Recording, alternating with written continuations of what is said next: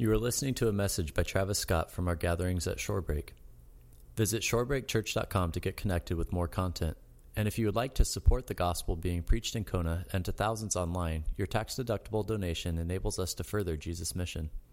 Partner with us by giving at shorebreakchurch.com/give. Mahalo. Colossians is where we find ourselves this morning. Just want to say I'm so stoked to have you guys joining us, for you to take your Sunday, to carve out a part of your Sunday to be here with us. And so just a special welcome to you. Aloha if you're new.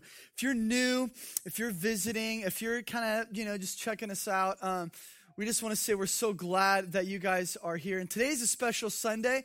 It's a special day. There's a couple reasons why I'm excited. One is there's a swelling, all right? I know that might sound a little bit but we've had a flat month of absolutely no surf at all. And so the fact that there is a swelling right now just makes me super, super excited. And so, I've been praying for it, not going to lie. I've been praying for some waves, and they're here. And so hopefully, I know like half of our church spends their time out in the water, whether it be surfing or just doing different stand-up paddle or bodyboarding, which isn't really surfing. Cough, just kidding. Whatever it is, though, I hope you guys are able to get out there and enjoy.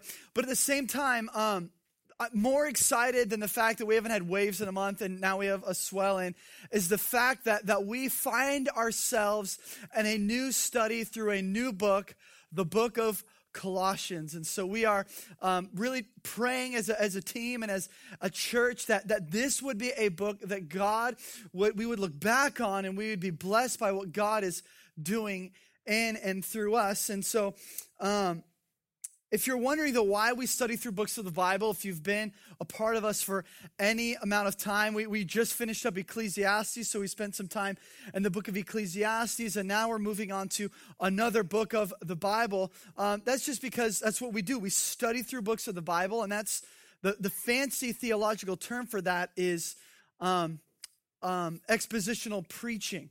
Where we go and approach a text and we exposit what God has said in the text. And so that's what we're doing. And so not that theological words should in any way scare us, but that is what we mean when we say we study through books of the Bible. We exposit what God has said.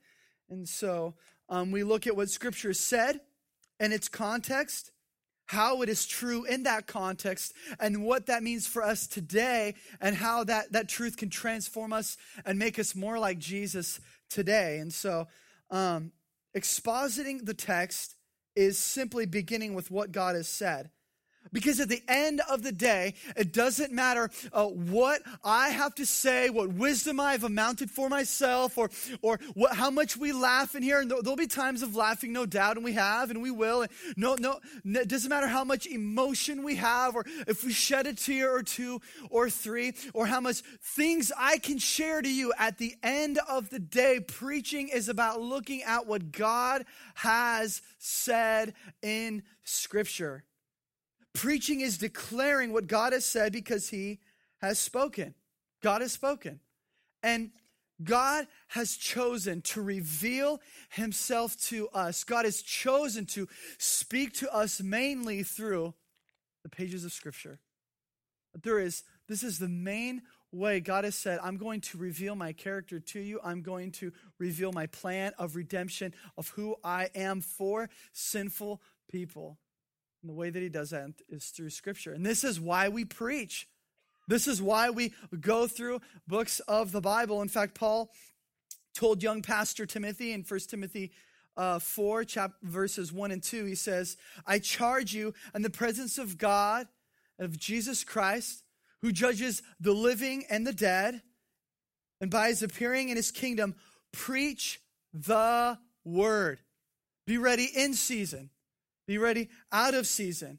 Reprove, rebuke, exhort with complete patience and teaching. So Paul says to young Timothy, to young pastor who's there, who's going through different struggles, who's tempted to say words of delight like we talked about last week, and not words of truth, because often words of truth are not delight, right? Words of truth are maybe nice to hear, but not always the things that we need to hear. And so Paul says to Timothy, preach the word. Declare what God has said, because God has spoken. God has revealed himself through the scriptures. And he says, do it in season. Meaning, you're going to declare the word.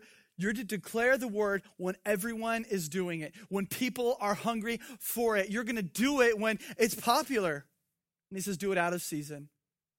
Do it in seasons when people do not want the word of God. Do it in times when many people are not opening up the scriptures and sharing what God has said. And even pulpits aren't doing that. He says, do it then too, Timothy. Be faithful to what I have said. And he says that we can move forward in confidence in correcting.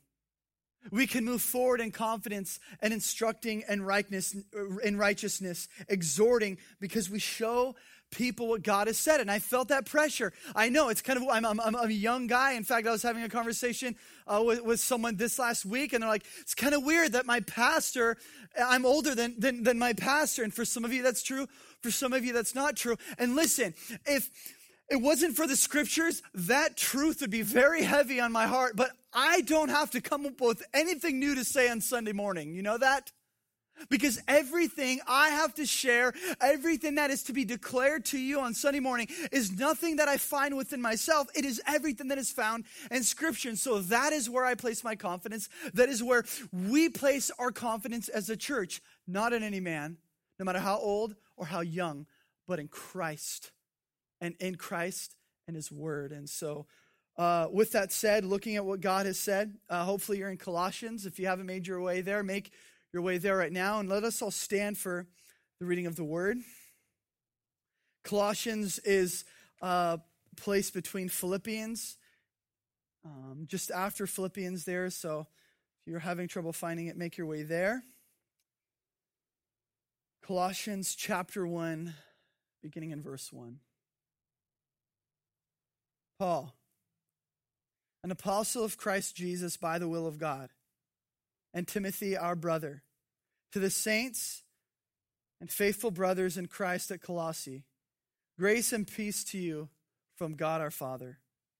We always thank God, the Father of our Lord Jesus Christ, when we pray for you, since we heard of your faith in Christ Jesus and because of the love that you have for all the saints, because of the hope laid up for you in heaven. Of this you have heard the word, you have heard before in the word of truth, the gospel, which has come to you, and indeed the whole world is bearing fruit and growing, as it also does among you, since the day you heard it and understood the grace of God in truth, just as you learned it from Epaphras, our beloved fellow servant. He is a faithful minister of Christ to you on behalf, and has made known to us your love in the Spirit. Jesus, thank you so much for this time that we have to open up Colossians today and to look at what you've said. And Jesus, may we gaze upon who you are. God, for those of us who maybe are seasoned and we've walked with you for a long time, we've gotten distracted, or we've gotten exhausted, or we're just beat down, or we're tired, or we are discouraged. Maybe we've lost our way on our vision of the gospel. Jesus, would you come and would you place yourself in the center of our lives once again through the power of the Holy Spirit? For those of us in here who've been drinking from wells that do not satisfy, Jesus, may we approach you and may we drink deeply from your well so that we would never thirst again. Oh, Jesus, we need you. Holy Spirit, we need to be transformed into the image of the Son, and we need to see Jesus clearly. Because there are so many distractions, so many things that compete for our attention. So may we set our mind on the things that are above. And for those who are in here who do not have a relationship with you, by your Spirit, would you come and would you change that this morning? Would people repent from their sin? Would they trust in you as Lord and Savior, realizing that, Jesus, you did pay the penalty that they can come into relationship with you. Not because of anything bad or even good they've done, but because of who you are. So God, would you help us? Would you bless this time that we have? In Jesus' name we pray. Amen. Amen. You guys can take a seat.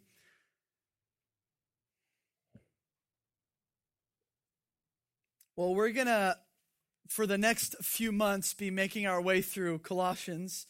It's gonna take a long time, so I hope you get comfortable. We're gonna be driving the stakes in of our tent, so to speak, and putting our roots down in this book, because there is a lot of truth and a lot of things that we need to hear of what is happening in these verses. And it's our prayer that we would think clearly, that our hearts would be transformed by the gospel, and that anything that we find of residue from our past life or even current sins, that those things would be burned away, and that anything that does not glorify Jesus that is in our life would be removed from our life. And we know that as we study through the scriptures, that is really what happens.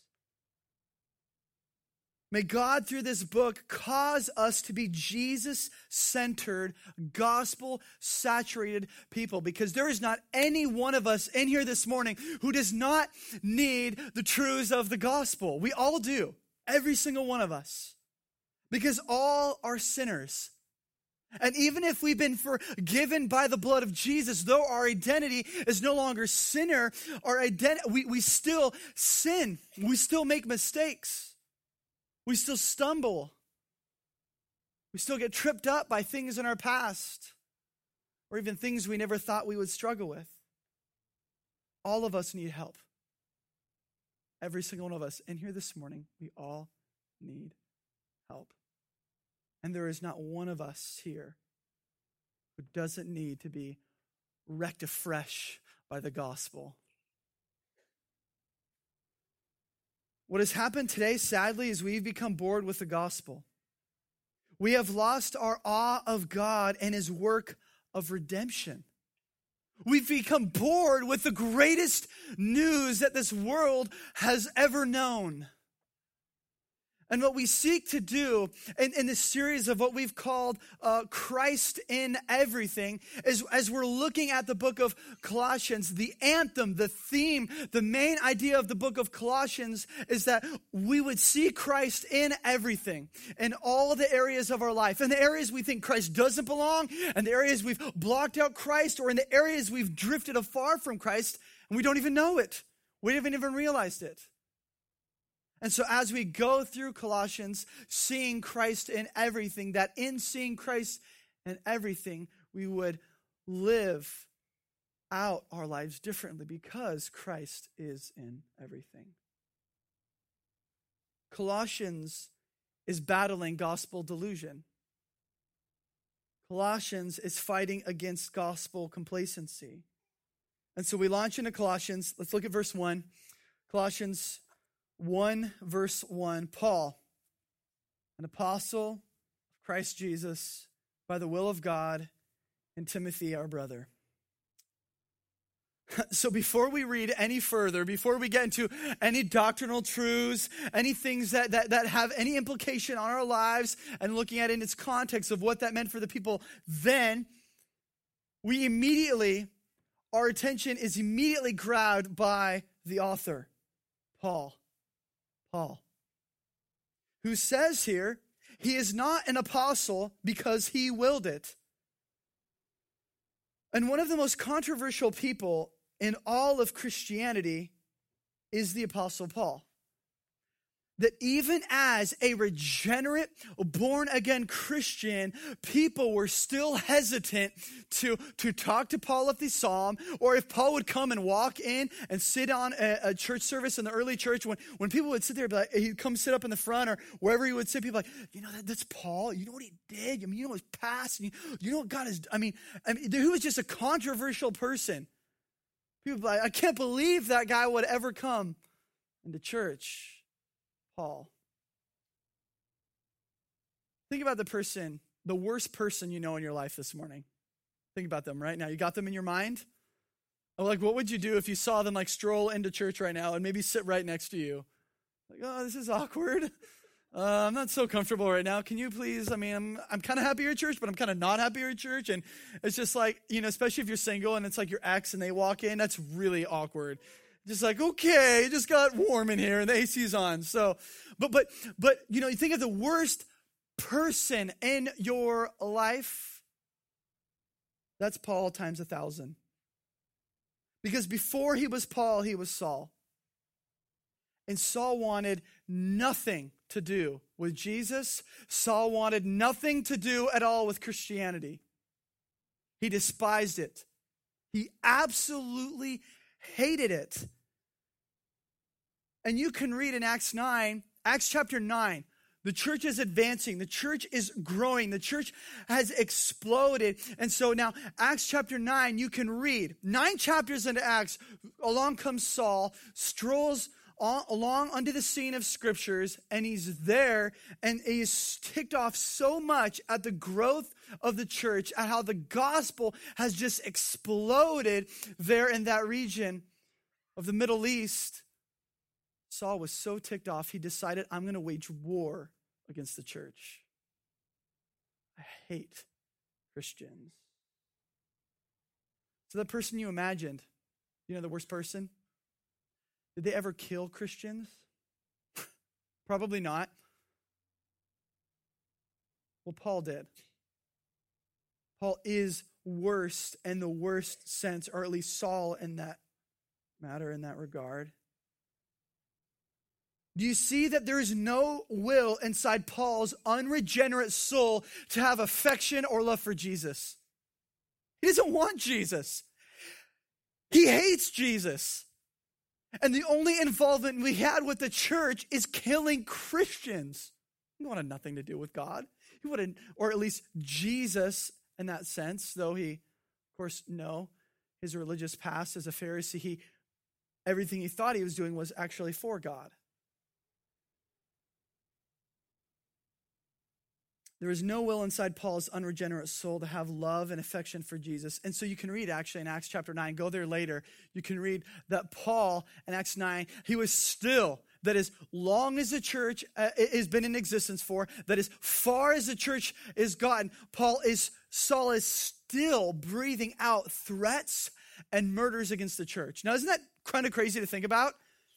Like, he's breathing them out. Like, he didn't even just say, I hate the church. I want to murder Christians. He breathed in and he breathed out. And with every breath he was breathing, I hate the church. I hate the church. That's how much he despised Christians and Christianity. And in his rage against the church, Saul was mobilizing to do more damage, as so was the church mobilizing and growing. And Saul was on his way to Damascus to do more harm to the church. And many of you know what happens. He's on his horse, and God's glory comes down, and Jesus knocks him off his horse. Paul is saved. Saul is saved and becomes Paul. He didn't will it. He was going against God. In fact, that's why Jesus said to him, why are you kicking against the goads? Why are you going against what I have clearly made manifest in my disciples, that I have come, that I have died, and that I have risen again? So Paul was saved. And so when Paul says in verse 1, Paul, an apostle of Christ Jesus by the will of God, he isn't saying, I didn't will this for my life. I was going against what God wanted, but a greater will, whose name is Christ Jesus, invaded my life, changed my desires, and he gave me a new identity. And so those in the church in Colossae there, when they first received the letter of Colossians, it wasn't like the Bible like we flip through today. It was a scroll, and they would have unrolled, they would have broken the seal, they would have read through the scroll, and the first thing they would have seen was Paul. So they knew, oh my gosh, Paul. From Paul, there was weight. There was profound truth. God saved Paul. He was the least likely person to ever get saved. But God saved him. And so they knew full well that Paul was an apostle of Christ Jesus by the will of God, and that every statement following verse 1, every word following verse 1 of chapter 1 was from God, and that God would use this letter to transform their lives. And we know this to be true today for us, that God would use this to transform our lives today. Okay, so Paul is the author. And like any letter, who is the recipient? Look at verse 2. The saints. Don't get afraid of that word. Saints are not people who are in stained glass windows or wear white robes. It's not just held for them. If you have affection and love for Jesus, if you believe in Jesus, you're a saint. You are. So to the saints and faithful brothers in Christ at Colossae. So we have this letter penned by Paul. We know Timothy is by his side, and he is writing to the saints there at Colossae. Colossae today it really was a tri-city then. Today it's modern day Turkey. The time Paul wrote this book was somewhere around 60 AD to 62 AD. And Colossae was a hub of cultures, of philosophies, and of worldviews, all trying to fight their way to the top. It was very diverse. Much like us here who live in Hawaii, we have many different ethnicities, many different views of worldviews, many different political views, many different religions that are here that are all kind of trying to compete and make their way to the top. And that is exactly how it was in Colossae. And the reason why there were so many worldviews and it was so diverse there was because the Roman Empire, which ruled with a heavy hand. The Romans made these roads, and for those of you guys who know history and love history, Roman roads are incredible. We got nothing on Rome here, okay? We build a road here, and it's like bad in 2 years, right? If it lasts that long. And then, though, when they would build a road, they did such a good job that there are bridges that were built by the Romans that you could still drive on to this day, and bridges that are still used that you could ride bikes or walk on, or sidewalks or pathways throughout different regions from Rome. And these roads, these Roman roads stretched so far, so wide, they were like veins spreading throughout that region of the world. There were 50,000 miles worth of pavement and road. And so what happened is these roads connected everyone. The world got small from these roads. And so they're in Colossae now, where they would kind of have their own culture, their own thing, their own vibe going on. It was now a hub because all these people could come and say, I want to bring this religion here. And so religions and beliefs were all imported into Colossae, all vying and fighting and trying to make their way to the top. In fact, that's where that saying comes from. The saying, all roads lead to Rome. Well, there it is. So now we approach verse 3. He begins with the first real thing that he says as he's beginning to exhort and encourage. He says, we always thank God, the Father of our Lord Jesus Christ, when we pray for you. Paul says we always give thanks. Now, Paul is pretty encouraging here at the beginning. Now, we know Paul can get intense, right? Oh, can he get intense? But he's pretty encouraging up front. He's saying he's uplifting them. He's encouraging them. He's praising them. But is he praising them because of all the things that they have done? No. He says we always thank God. Paul says we always give thanks. He never praises them from their own faithfulness that they stirred up within their soul. He doesn't praise them for the hope that they found within and of themselves. He doesn't thank them for loving one another with the love that they have for each other. At least at first, he doesn't. He always thanks God. Because Paul understands that all of those things, faithfulness, hope, love even for one another, is never a tribute that can be just, that we can take a claim for ourselves. Like, yeah, look how loving and awesome I am. No, you're loving and awesome because God is loving and awesome. because of the grace of God. And the church in Colossians, or any Christians for that matter, not just in Colossians, but any Christians to this day, what does this mean then? If he always thanks God, if he doesn't give credit to them, he says we always thank God, which means what? You and I, we can't walk with swag, can we? Like, do we have any bragging rights as Christians now? I find it ironic how there are some people, you hear people talk, yeah, that guy's such a prideful Christian. Really? I mean, does prideful and Christian really belong in the same category, especially understanding the grace of God? No one is going to be in heaven because of anything amazing they did, right? No one is going to stand before God and be like, oh, God, I'm here because, you know me. You know, the great things I did, and no. In fact, Titus 3:5 says that he saved us not according to works done by us in righteousness. What does that mean?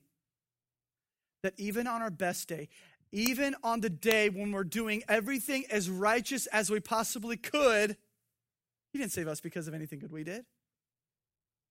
But according to his own mercy, Titus 3:5 says, anyone who has an encounter with an amazing God is never the same. Let's look at Moses. Was he the same after he had an encounter with the glory of God? After hearing God speak to him audibly, he couldn't have enough of God, so he's like, God, can I just see you? And God's like, no, because if you see me, you're going to be incinerated on the spot. So then what? Well, how about Moses? You hide behind a boulder. I'm going to pass by, and you will be able to at least experience more of my glory. So Moses hides behind the boulder. God's glory passes by. And what, is he forever changed? You know he is. The dude's glowing, for crying out loud, from the glory of God. Like he walks down the mountain and he's glowing white because he had seen the presence of God, well, experienced the presence of God Almighty, though he did not see him because he would not live. How about Abraham? When God had visited him and told him the promise that he had. Listen, you tell any 100-year-old dude he's going to have a kid, it's going to change his life for sure, all right? And that's what happened. How about Paul? Riding on his horse one day, out to kill more Christians. God's glory comes down, knocks him off the horse. He's there on his back, transformed by the grace of God, experiences the glory of God. Is he the same? No, I mean, the guy goes from killing Christians quite literally to becoming a killer Christian. I mean, that's the craziest testimony ever. Or I can't help but think of Jacob. He thought he walked with swag, didn't he? Yeah, I'm God's chosen one. I stole my birthright, even though I should have had faith in God to begin with, that he was going to give me the birthright. So Jacob, chosen one of God, gets it handed to him, doesn't he? I don't know if he fully got the message with the whole Leah incident, you know, when he's like, who are you in the morning? Oh, no, you're ugly. You're not Rachel. And so he's looking at this bride, and he's like, oh, man. So that kind of brought him down a little bit. But he still had swag in his step, didn't he? He still had pride in him. And then, of course, we read later that Jacob decides to, crazy incident, wrestle God. Like, how do you think that's going to go? I'm just going to wrestle God. Wrestles God, and what happens? Of course, he loses. And what? He walks with a limp for the rest of his life. No more swag. It is impossible to be transformed by the grace of God and not have a limp in your step. It is impossible for a Christian who genuinely has begun to understand and grasp the depth and the meaning of the grace and the good news of Jesus Christ and to have a whole lot of swag and pride in their life. God's glory has a way of beating those things out of us. And Paul, knowing this to be true, says, we always thank God. All glory is to God. All praise is due Jesus' name. We can't take any credit. It's all because of him. We thank God, the Father of our Lord Jesus Christ. He says, when we pray for you. Praying for them. Paul, knowing this to be true, says, I've been praying for you. You have been on my mind. You've been on my heart. And you know, in Christian circles today, when we say, hey, can you pray for me? What do we say? Yeah, I'll pray for you. And then what do you do? Not pray for them. I'm totally guilty. I've done that many times. Like, yeah, brother, I'll pray for you. Not, and walk away, and you completely forget about it. And then they'll come back, you'll be like, hey, man, thanks for praying. Look what God did. It's like, hey, clearly it wasn't because of me, because I didn't pray for you. I mean, we never, do we say that? No, we never say that. We never say that. But Paul is no question on his knees. He's on his knees pleading for them, praying for them, praying that Christ would stay in the center of everything. Now, we don't have time to get there today because that's what really the rest of the study of Colossians is. But what is Paul's prayer for those there in the church of Colossae? Well, it is really that Christ would be in everything. It is what we're going to study throughout the rest of the book, that they would see Jesus, that they would glorify Jesus, that Jesus would be in the center of their lives no matter what other things are happening. How much of us pray like this? Pray on behalf of our own lives and our brothers and sisters, praying that Christ would be in the center of everything. Praying that Jesus would be their object of worship and most affection. Because so often when we pray, isn't it like, all right, God, so let's talk. I got this for you. I got this for you. I really need to do this, especially because I got this payment to make next Wednesday. So if come Tuesday, I'm going to be bugging you about it more. And so, God, I got these needs. I got these needs. I got these wants. I got these wants. Come on, God. And then all while we forget who we're praying to, how big he is, and how we've often pushed him aside and we've put other things in the place of Jesus. And so, Paul is praying for them.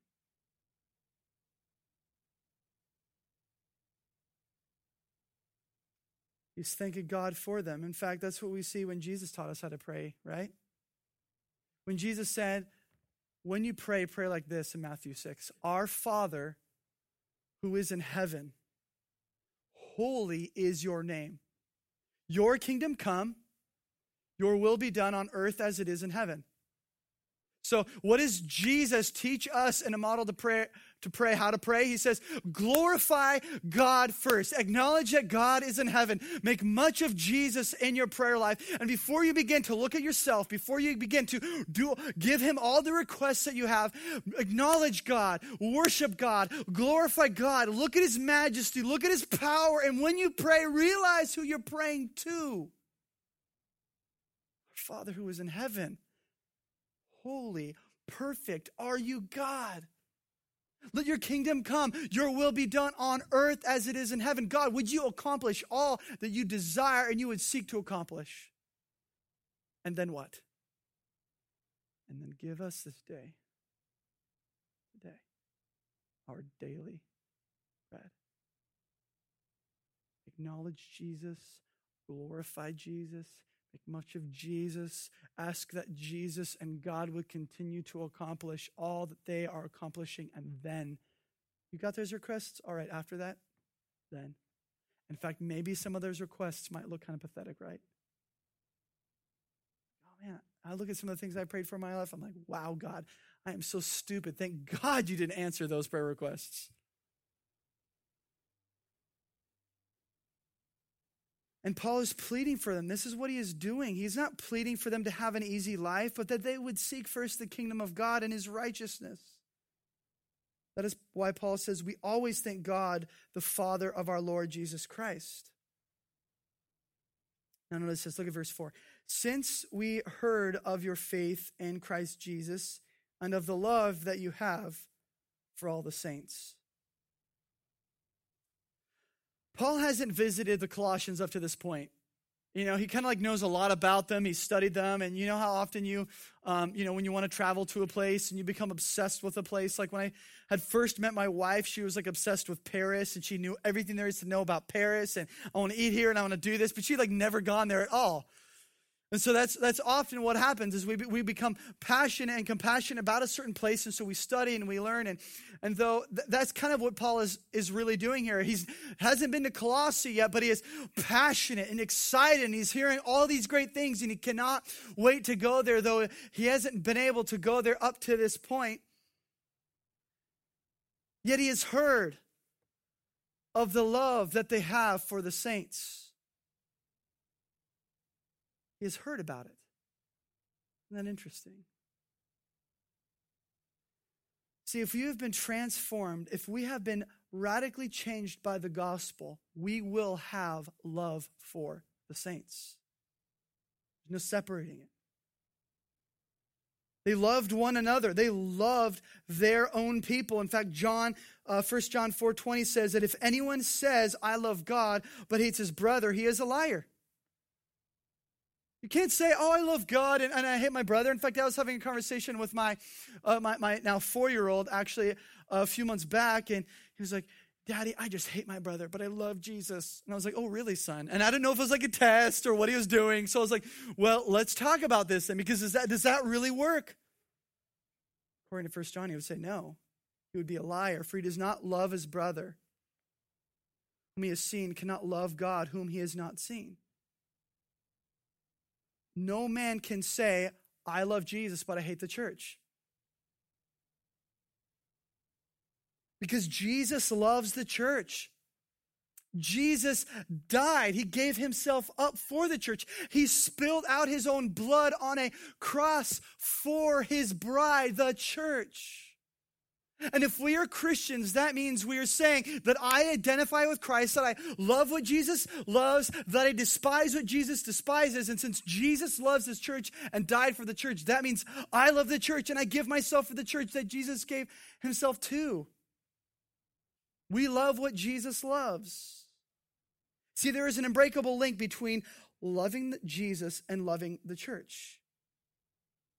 The Colossians loved one another. They loved the church. And this was so evident that Paul heard about it. That their love for one another was tangible.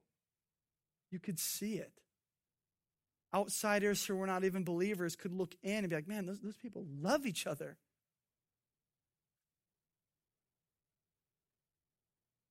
Again, you can't love God and hate his bride. And I know this is sensitive for many, because I know many of you have been burned by the church. And I'm not coming down on you at all, okay? And when I say love the church, I'm not saying this means you agree with everything the church does, okay? This does not mean that every church is perfect or that this church is perfect. Trust me, we are not a perfect church at all. And we are going to fail you and let you down if we haven't failed you and let you down already. And maybe the bride has a big nose. Maybe the bride has some whacked out hair. Maybe the bride has a lot of personal problems. But as imperfect as the bride of Christ is, don't forget that the bride is Jesus's, and the church is clothed by his white and pure righteousness. So be careful about what smack you talk on his church. And what we mean by church is not just a bunch of people getting together, singing songs and clapping. What we mean by church is glorifying Jesus by worshiping over the word and by taking in communion and by participating in baptism. Those are the things that mark a church. And the list is a little bit greater than that. But man, you talk smack on my wife, we'll go out in the back parking lot right now. We'll talk. We'll settle this, okay? I know I'm scrawny, but I'm scrawny. I'll fight like a scrawny dude, okay? How more so with Jesus' bride? Be careful what you say about his bride. And this is why I'm very hesitant in my heart to put down other churches. There are other churches. God's doing things through other churches. Now there are many churches that God is closing the doors on, and many churches that are open that maybe shouldn't be open. But we are to love the bride of Christ. Why should we love the bride of Christ? Look at verse 5. There's our answer. Because of the hope laid up for you in heaven.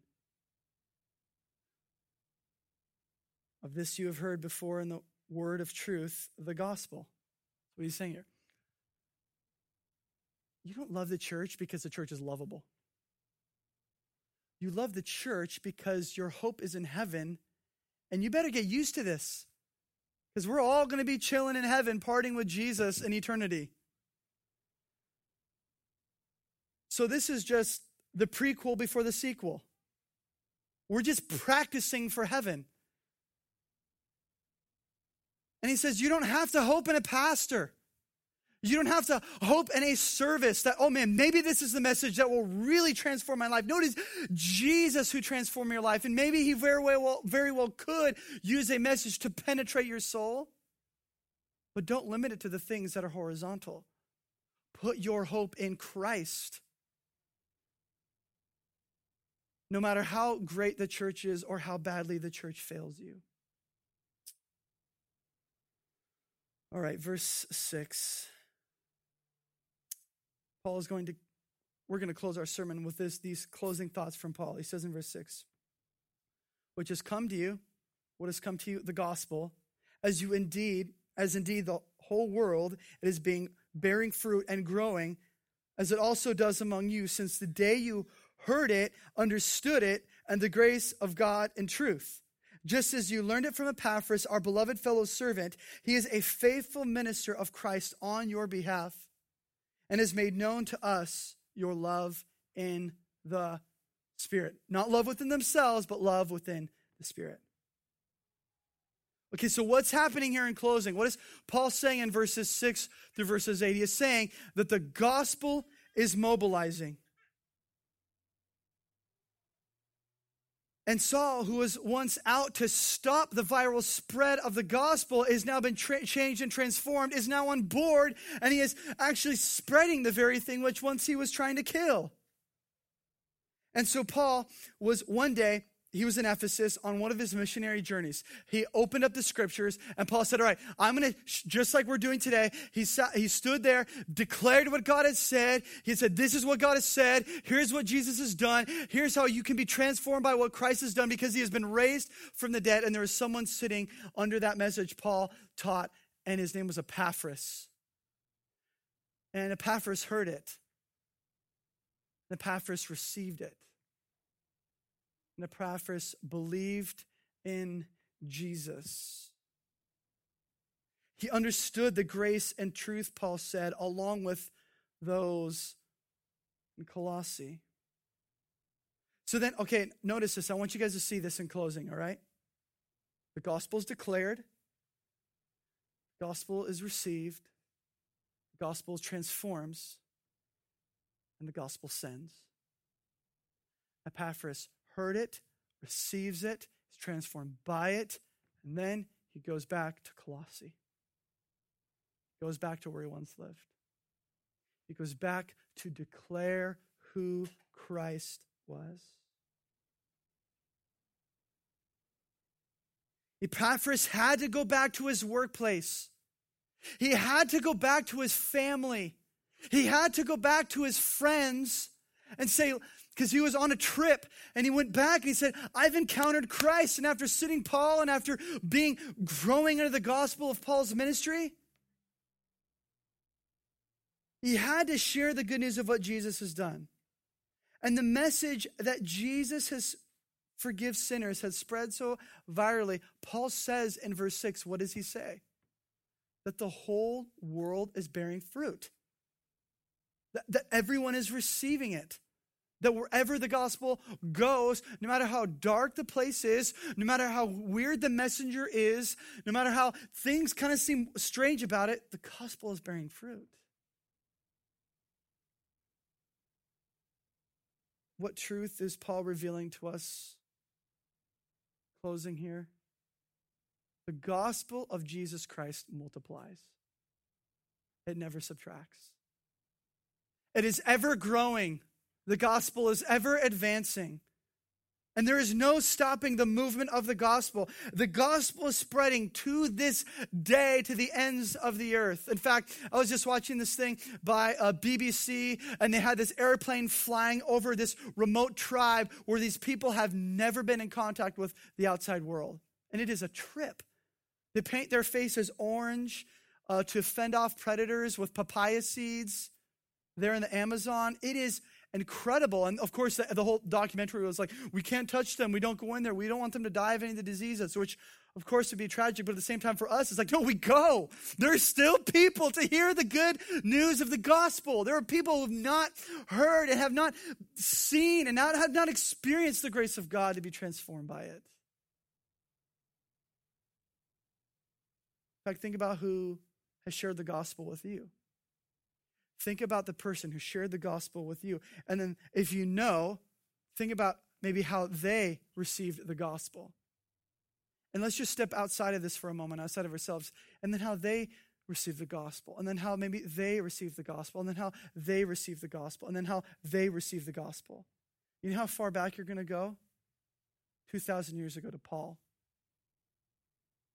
and Peter, and James, Thomas, and these disciples. Our heritage as Christians goes back to them. And there is a tie between us and them, and it doesn't stop with us.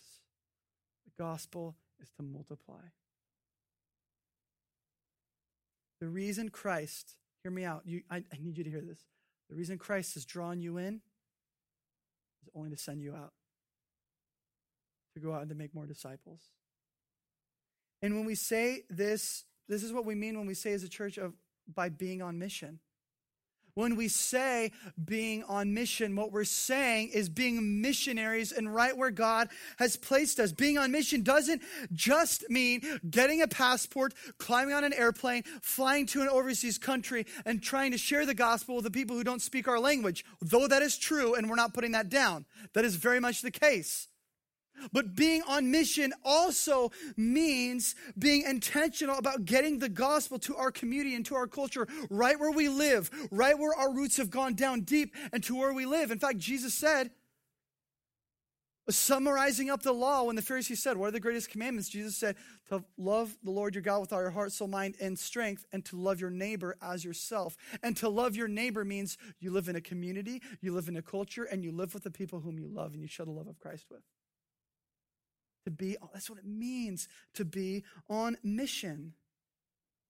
And everything, hear me out, everything that happens on Sunday, everything that happens as we study the scriptures is for us not to stay here and keep our cute little Christian bubble and to be comfortable, but is for us to pop the bubble, to go out into the world, to be uncomfortable, to be with sinful people, and to show them the love of Christ. What it means. Because being on mission doesn't happen by accident.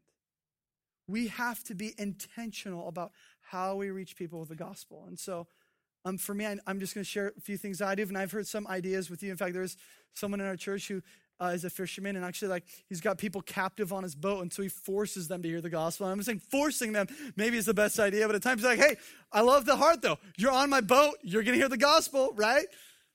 And there's different ways we can do this. And so for me, I always try to go out to the same surf spots. I know that might seem weird, but man, I've gotten to know faces. I've gotten to know people, and they've gotten to know me. And so I know where they work. And I know one of the guys that I'm praying for regularly is on the verge of divorce, and his kids hate him. And so I go out to that same spot because I know I'm going to see the same faces and have an opportunity to share the gospel. And so some guys, I'm like, hey man, let me tell you about Jesus. They're like, hold on a second, a wave's coming, right? Peace. And we'll see you out here in a minute. Like, well, we're going to talk in a minute, or I'll even go to the same surf shop. I can go to another surf shop and get other stuff. But I go to the same places because they know me by name. I know them by name. And I've invited them to church, and I've been able to share it with them. And for you moms, you got that park you go to, and you got the park you're there all the time, and you've seen those moms. You're not there just to let your kids play at the park. You're there to make disciples. When you go to the grocery store and you're standing out, try to pick the same lady at checkout and begin to give the gospel to them. See, we can, if we are missionaries, it means we study the culture and the context of which we live, and we see, how can I give these people Jesus? We exist to glorify God by making disciples. That is our Great Commission. And I haven't been perfect at it, and neither will you.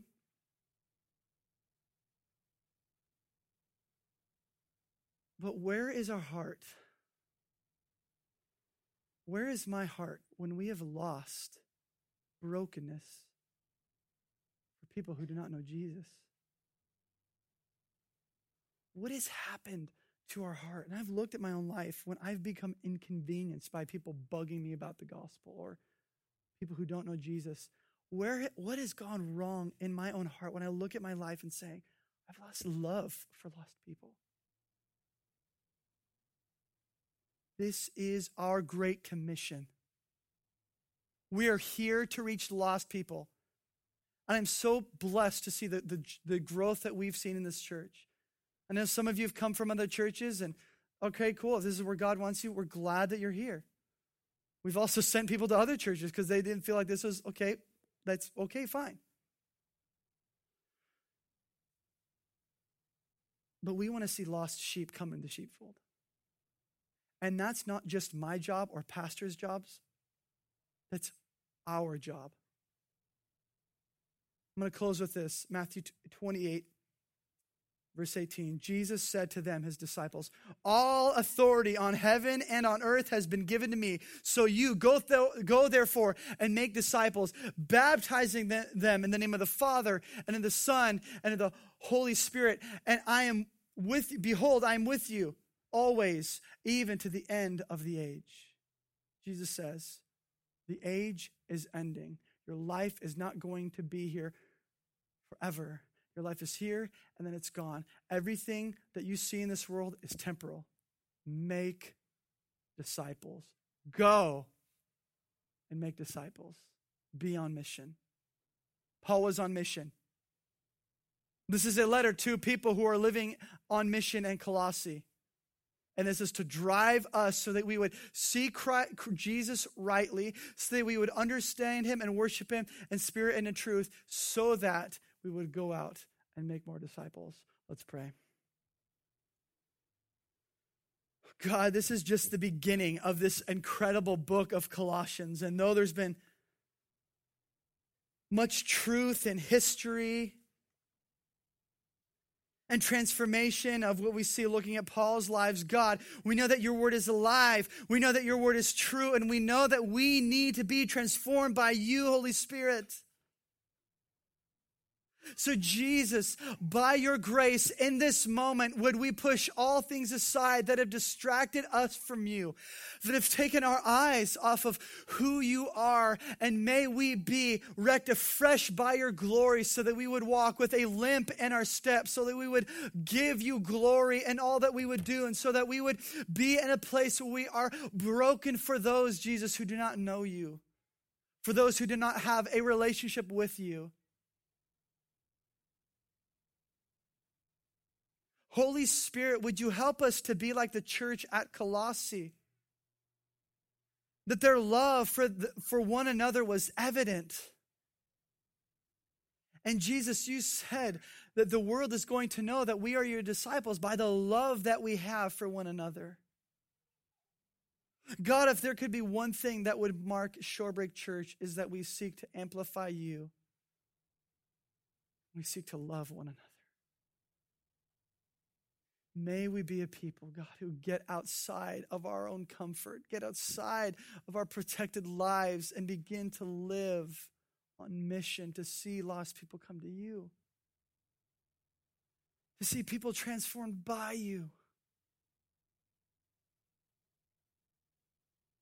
So for those in here, Jesus, who do not know you or have a relationship with you, God, we pray that they would come to have a relationship with you, that they would be transformed by you. And for the rest of us, as we close in these songs to sing about you, God, may your glory come down. May we ever be more like Jesus and transformed. God, we love you. Thank you so much for this time that we have in your word. In your precious name we pray, Jesus. Amen. Amen. We hope that Jesus is doing a work in your life from the message that you just heard. We would love to hear how you were impacted and what was impressed on your heart. Share your story by emailing connect@shorebreakchurch.com. And if you don't know Jesus as God, Lord, and Savior, or you have more questions, send us an email to info@shorebreakchurch.com so we can get you dialed in with a free Bible and resources for your new relationship with Jesus.